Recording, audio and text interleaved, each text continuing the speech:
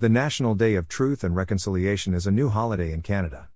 Find out what prompted the holiday's declaration and why I'm reflecting on the value of symbolic gestures versus practical action. We have a new holiday here in Canada.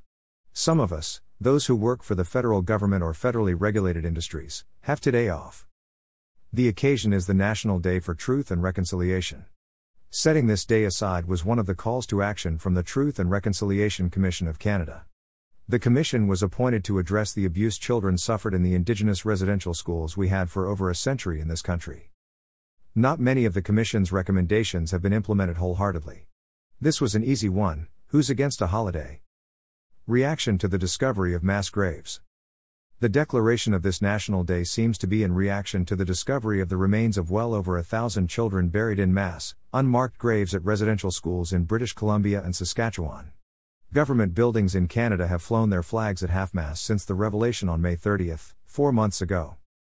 There's no question that the residential schools were part of Canada's genocide. Colonialism in Canada has a lot to answer for, including the oppression of Indigenous peoples. I was told to wear an orange shirt today, and I happen to have one that says "Every Child Matters." I took a selfie with it earlier, and I'll have it on when I go out. Don't actions speak louder than words, flags, or t-shirts? Still, I wonder how much symbols matter. Don't actions speak louder than words, or flags, or t-shirts? I have a sinking feeling these gestures are more performative than practical. I wonder how many of today's symbolic actions will change the lives of Canada's First Peoples for the better. The Yellowhead Institute at Ryerson University published a review in 2020, 5 years after the Truth and Reconciliation Commission issued its calls to action. At last count, of the 94 calls to action from the Commission, only a handful have been implemented. Observers can't even agree on the number completed. Some say 8, others say 9, and still others say 13. The government claims that the number implemented is 16, but it can't list which ones they are. None of these figures impress me. Visions of public interest don't include Indigenous people. They cite a variety of reasons for this failure. Of these, the primary obstacle is that most policymakers' visions of the public interest don't include the needs of Indigenous people. In addition, establishment politicians, bureaucrats and policymakers take a paternalistic attitude toward Indigenous peoples. As a result, Canada's institutions have a long history of structural racism towards Aboriginal people, and too often, that's still the reality today. Worse, the researchers identified a growing number of non-Indigenous organizations who do nothing but take advantage of the public sympathy for reconciliation. They do this by siphoning off funds and hiring token Indigenous people merely for PR purposes. Governments haven't allocated enough resources. As always, governments haven't allocated enough resources to make the calls to action a reality. Underfunding Indigenous programs is practically a Canadian tradition. So, flags at half-mast, a day off, and even a day of special programming on the CBC are meaningful gestures. However, they strike me more like a feel-good exercise for straight, white, middle-aged, middle-class white guys like me. It's almost like we want to give ourselves the impression of doing something without having to accomplish anything with tangible consequences. Real results are hard, and messy, and expensive. Procrastination until a crisis forces action. Ironically, one untouched call to action was, develop and implement strategies and procedures for the ongoing identification, maintenance and protection of residential school cemeteries.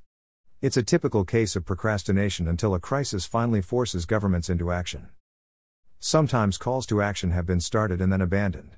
For example, the federal government agreed to publish an annual report on Indigenous academic achievements. We haven't seen one since the 2016-17 school year. In 2017, Canada celebrated its 150th anniversary. That prompted a call to action to fund commemorative projects about Indigenous reconciliation as part of that year's special events. Nothing came of it. Mandatory nursing and journalism courses sporadic. There were calls to action for mandatory courses on Indigenous issues in nursing and journalism schools. This was supposed to happen in every school. However, in reality, the implementation has been sporadic, with most students graduating without the training. We're supposed to have an Indigenous language commissioner, but the government hasn't hired anyone. The original commission should have been superseded by a permanent National Council for Reconciliation by now, but there's still no such body. To be fair, the call to action to hold an inquiry into missing and murdered Indigenous women and girls got done. The trouble is, that inquiry issued another batch of calls to action. Unsurprisingly, the government and other stakeholders haven't acted on many of those either. Stable funding for Indigenous games and athletes.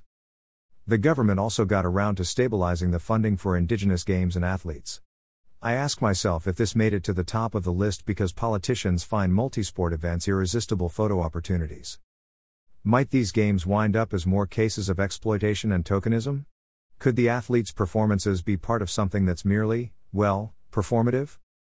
Our freshly re-elected Prime Minister, Justin Trudeau, has said, saying sorry for the tragedies of the past is not enough.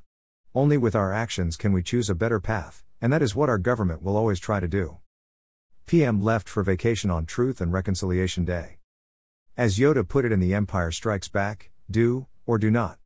There is no try. Instead of attending any events today, our Prime Minister flew his family to Tofino, British Columbia for a vacation. That's hardly promising, especially since he was invited to visit the gravesite in BC and declined, even though he was staying nearby. The Indigenous peoples in Canada have heard successive governments promise no more excuses. It's time for action. Since the passage of the Indian Act 145 years ago. I suppose it's nice to see a sprinkling of calls to action getting done. We have our day off. We can wear something orange today to show our solidarity. We can sadly glance at the lowered flags. We can even read fine words in 30 years worth of reports. We can even read the fine words in 30 years worth of reports from the Royal Commission on Aboriginal Peoples to the Truth and Reconciliation Commission to the inquiry into missing and murdered Indigenous women and girls. There's even the opportunity to lament that they need to do something about poverty in Indigenous communities, or treaty rights, or Indigenous education, or other social justice issues. What we can't seem to do is figure out how to get anything done. We always have more to learn if we dare to know. Learn more. Much work remains on the Truth and Reconciliation Commission's 94 calls to action. Calls to action: accountability. Canada's genocide. No safe drinking water for 25 years. Indigenous rights debated while First Nations lack safe water.